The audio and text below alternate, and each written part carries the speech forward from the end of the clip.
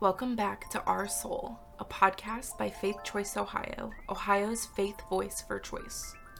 Hello, everyone, and welcome back to Our Soul. We are here again. It is November 1st, 2022.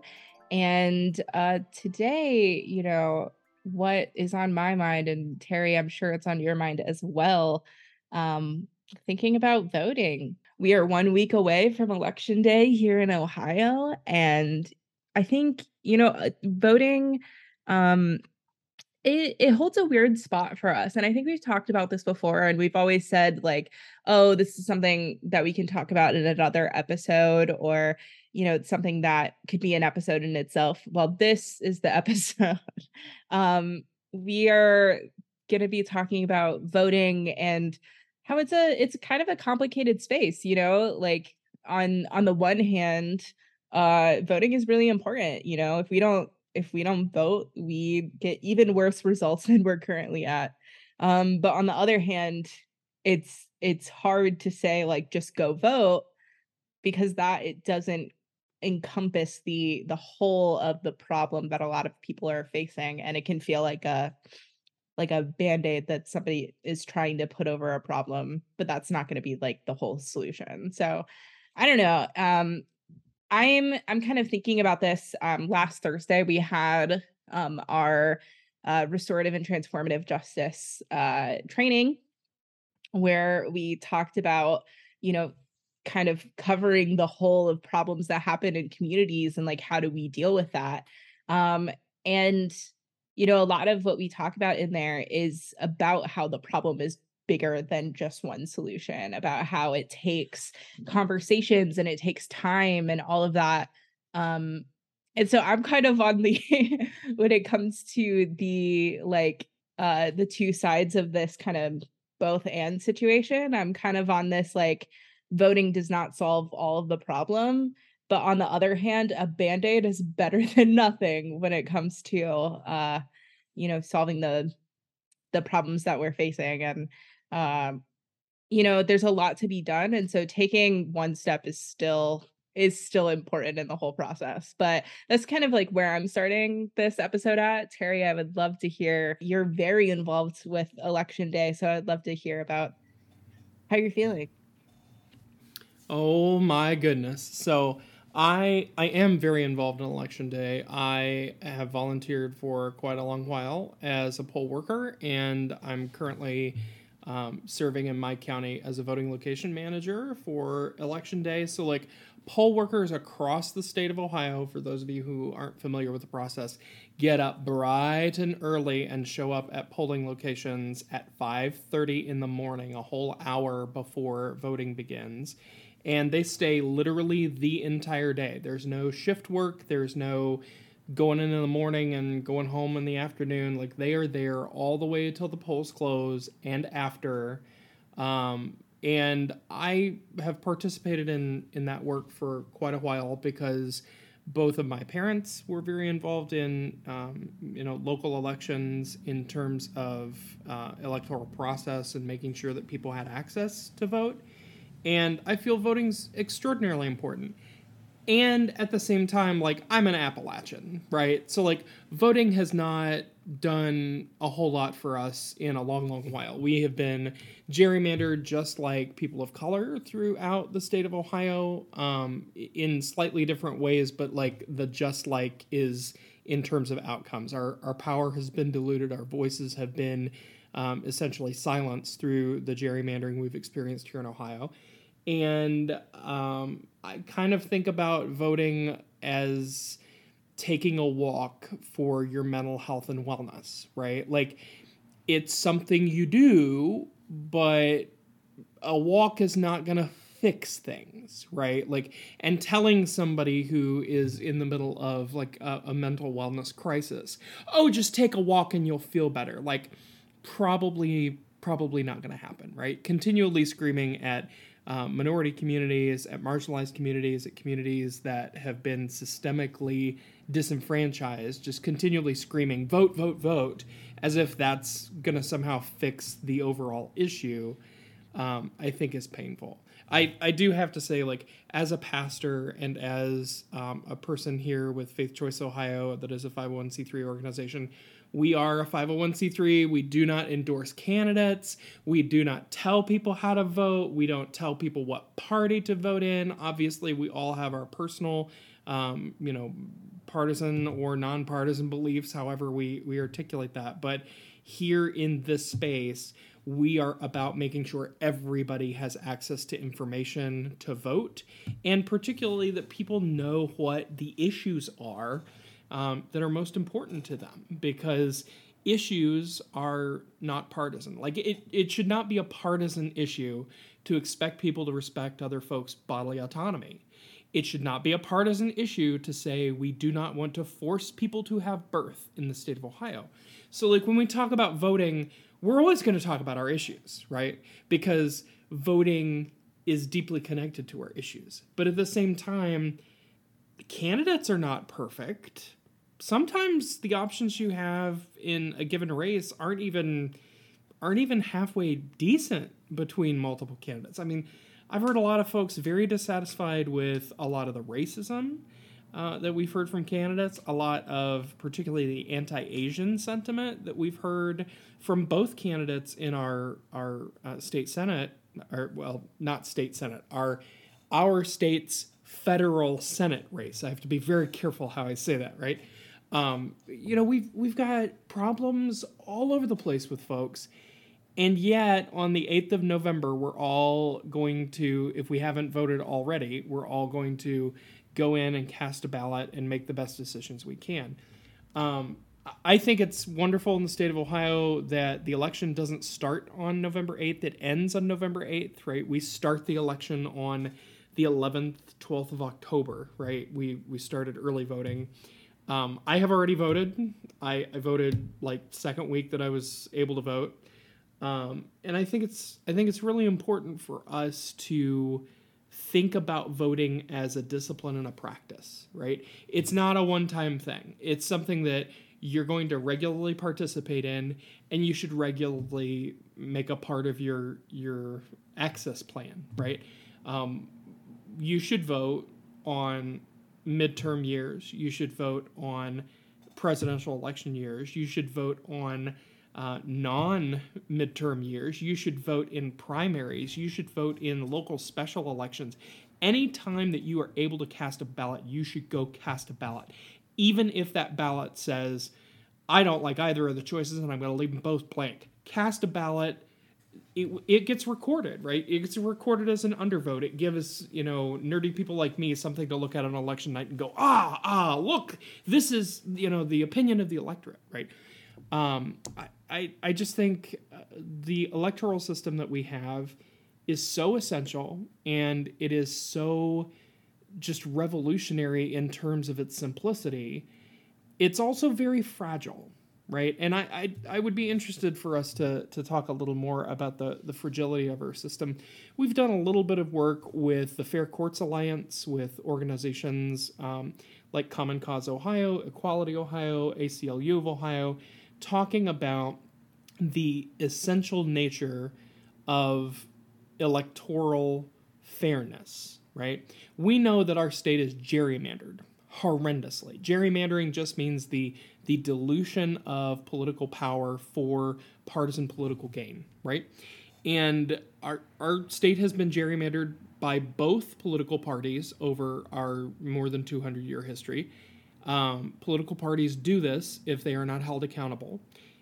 We tried to hold them accountable through multiple state constitutional amendments, 2015 and 2018, and ultimately our state leaders chose to draw unconstitutional maps. And they are so bad and they are so horrendous that they have been ruled unconstitutional by our state Supreme Court that is controlled by the majority party that produced these maps. But we are still using them for this election because that is how screwed up our democracy is right now. And again, Fair Courts Alliance really emphasizes how important it is that our Supreme Court stays, a modicum of judicial integrity, that they're able to be that arbiter of fairness. But it's really essential that all of these elements work together to create the fairness that we seek. Because if we don't get fair maps, nothing else in the electoral position really matters. Like, voting will go from not a fix-it-all situation to not fixing anything, right? Not having any representation, any ability to represent the people.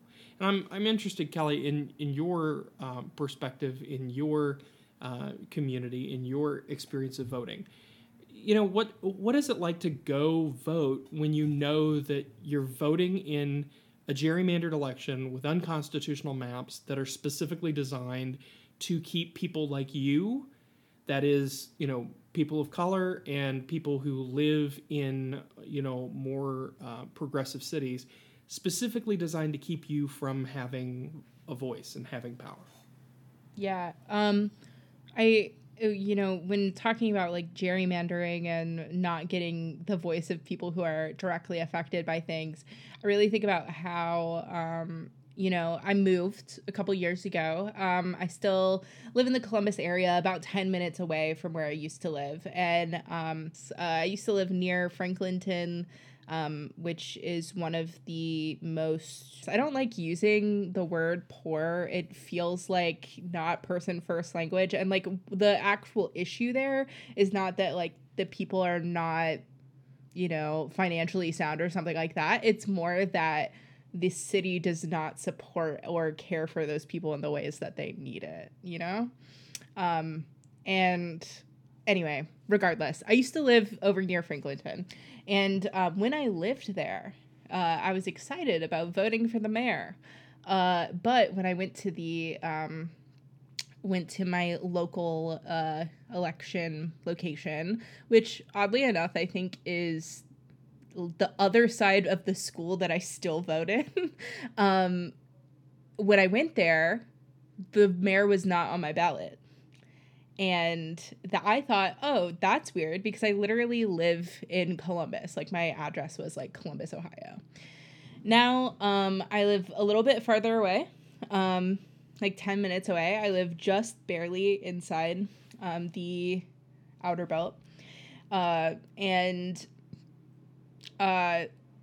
farther away from the city of Columbus, like downtown or whatever like that. I technically have a different city as my address. On my address, it is a different city name. However, the last time that I went to vote, I did have city council on there, which is interesting to me that I, in an area that is closer to downtown, that is likely more affected by city council decisions, and like the mayor, did not have the ability to vote for my city council in that area. And that is just kind of bizarre to me. And now, you know, when thinking about, like, I think a lot about how much fighting was going into, like, fighting on the side of people who wanted fair maps, going into getting not gerrymandered maps, fighting for that, putting it in the courts, we know that they're bad. And time again, we talked about this earlier this year, they came back with just bad maps, still continuously bad maps, committed to not letting everybody's voice be heard. And it's frustrating to me. You know, I think about, like, you know, you were talking about voting being a practice, right? And when you said that, I thought about, like, meditating. You know, people will say that, like, you know, spend time in quiet, meditate, taking time to breathe, like, it's really helpful for managing stress. However, like, me meditating does not make the stress go away. Like, it does help to center and to ground myself in the moment that I'm in. And I kind of feel the same way about voting. Like, it feels good to make my voice known and to say what I support and what I don't support, and being able to participate in local government is, like, good to me. However, in the same way that when I come out of meditation to, maybe I check my email, there's like 5 emails in there. Like that it doesn't keep me from being stressed. It helps in the moment. It's nice to have those moments of like when we win, that feels so good to see, even because we're so gerrymandered, like even seeing like significant competition is exciting to me, and seeing things be a close race kind of gives me hope, but then also at the same time you come out of that and you still live in a place that like has tried to threaten access to bodily autonomy, still lives in a place that is largely racist and largely against people who look like me. And it's hard, it's hard to come out of those moments. I wish I could meditate forever, but alas, that is not real life. And in the same way, I wish that like we could live in the high of moments where we feel like our voices are being heard. But alas, as it currently is, the powers that be often keep us from actually being heard, and that hurts. As well, also, as somebody who's worked in social justice organizations for several years now, elections are kind of terrifying because I know that lame duck is coming, and the people who either got elected or didn't get elected for the next term just tend to go crazy in that time, and usually not in a good way. So that's kind of like all of my feelings around elections, and I don't know. It's a mixed bag. Like I have not voted yet, but I will. I intend to vote, and it's a mixed feeling around that. So I have a motion to amend lame duck as the model and call it the hungry hippopotamus, because lame duck just sounds like this little benign, like poor little creature. No, the session after the election, for those of you who don't know what we're talking about, it's after an election but before the installation of a new legislature, where the old legislature can do whatever they want, and frankly, they try to push through things because it's right after the election and it's maximum length between that point and the next election. And they hope that people are dumb enough that people forget what they do. And they do horrible things. It is all part of the structure that is designed, like you were saying, Kelly, to keep people from having a voice. Like, this is not the flaw. This is the feature to authoritarian faux democracy, right? The idea that our elected leaders are going to try to get by with just as much as they can, as quick as they can, with as little impact on their job security as they can. That's how this is designed. The system is designed to be confusing. The system is designed to be opaque. The system is designed to be so complicated that people aren't able to use it well. And when they do try to use it, they end up not being able to access all of the features that are supposed to be available to them, right? The constantly changing boundaries, the gerrymandered precinct splits, right? You talk about having, multiple precincts voting in one precinct voting location, right? My parents' home county has more than 20 precincts, but they have 4 precinct voting locations for the entire county. They have condensed them during COVID to just the high schools, the 4 high schools in this rural county. This county has like 17,000 people, right? Probably 12,000 voters, right? They have been able to reduce this to where my parents used to be able to go like 2 miles down the road to the next little village down the road to the Omega Township House and vote.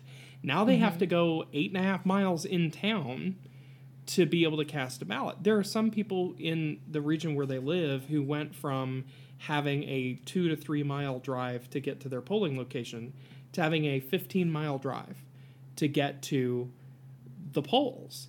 And when you have a system where, you know, people might not know that they're eligible to get a ballot in the mail, they might not have reliable mail service in ultra-rural spaces.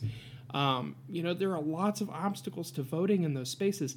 All over the state, those stories are that way. Not just in rural Ohio, but you think about, you know, people in more urban settings, Columbus, Cleveland, Cincinnati, people who are moving on a regular basis, who don't have proper documentation, and folk are trying to make it in the state legislature even more difficult for people to vote. They're trying to require photo ID for voting, more identification than what a person needs to, you know, like purchase a car, right? All of these things are the system that is trying to just wear the voters out so that the voters let the ruling class do what the ruling class wants.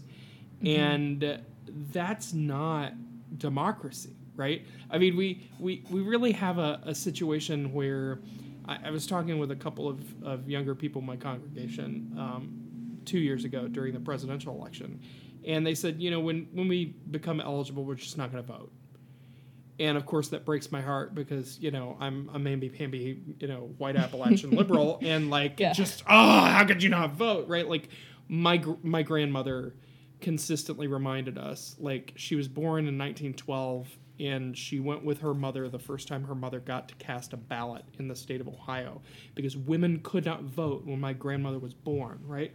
So, like, when these kids are sitting here in my congregation 2 years ago telling me, when we get to be old enough, they're like 16 now, you know, when we get to be old enough, we're not going to vote. I said, well, why?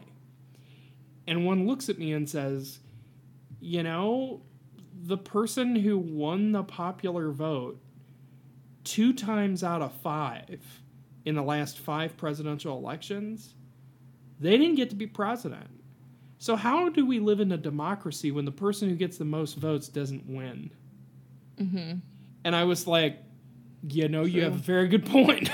Like, I just can't even blame you. Yeah, like I understand. Like, better luck next time. I don't like it's hard. Like I wanted to look and be like, hey, you know, I voted in those elections, and yeah, it was rough. Like you know, but trying to convey that voting is one part of the larger system, right? I'm not just voting and going home, right? I am voting and then I'm attending literally every city council meeting I can, right? I just today attended a city council committee meeting. We actually put off recording you know, this podcast for about an hour because we had a city council committee meeting that folk were making some rather frustrating decisions about public safety, and there's you know, a proposition concerning homeless people that I was very interested in. That the committee decided to just have a random meeting at 4:30 in the afternoon on a Tuesday, when the vast majority of people aren't able to make it. And I fortunately was able to move my schedule around so that I could show up and look at my elected officials as they took action on things that mattered to me. And that's as important as showing up to vote. Being able to mobilize your community around your issues is as important as showing up to vote. Voting is one step, but like there are a lot of other steps in the staircase. A lot of other steps and places. So when we talk about our concern and our issues here in this space around reproductive health rights and justice, around health equity, around the intersectionality of repro issues with LGBTQ justice, with racial justice, with socioeconomic justice, all of these elements work in concert in the government that we make sure is accountable to the people. And we make sure the government is accountable to the people through voting and all these other things, organizing, making sure that our communities are flexed and ready to go in terms of their local power and their mutual aid. And I think, like, you know, voting can be hard and can feel hard. And, like, sucks. And I think a lot, I was talking about doing this RTJ training last week, and I think a lot about like how, when I talk to people about transformative justice, I have to talk about it like we live within this system that is not transformative justice. We live within a punitive justice system that continues to put people in jail for like basically criminalizing not being rich, criminalizing the fact that you haven't been supported by your government. A lot of questions that people have are like, transformative justice feels big and broad and hard. How do I do that in the context of the place that I live in and the world that I live in? And I think, part of that is taking those steps. Like, we don't get to a place where we can get rid of the Electoral College, or that we can have access to bodily autonomy ingrained into our law. We don't get there without voting for people who will do that, because we lived in this flawed system. Like, that is how we move forward. That's how we get to something better, is by voting for the people who will do that. And, I think about, like, as I plan to probably vote this weekend, in 2020, I think it was 2020, I went to vote early, and there was like a line that wrapped around the whole back of the building, and then it went back and forth. You're talking about like urban like issues with voting. Like, I think about like how many people have to be in one location and how crazy that is. And I also think about like how people will similar to how a reason that somebody wouldn't want to go to a clinic for their abortion is because they'd have to face protesters. Some people don't want to have to vote in person because they'd have to face people showing you these disgusting images that they connect with abortion, which is not that.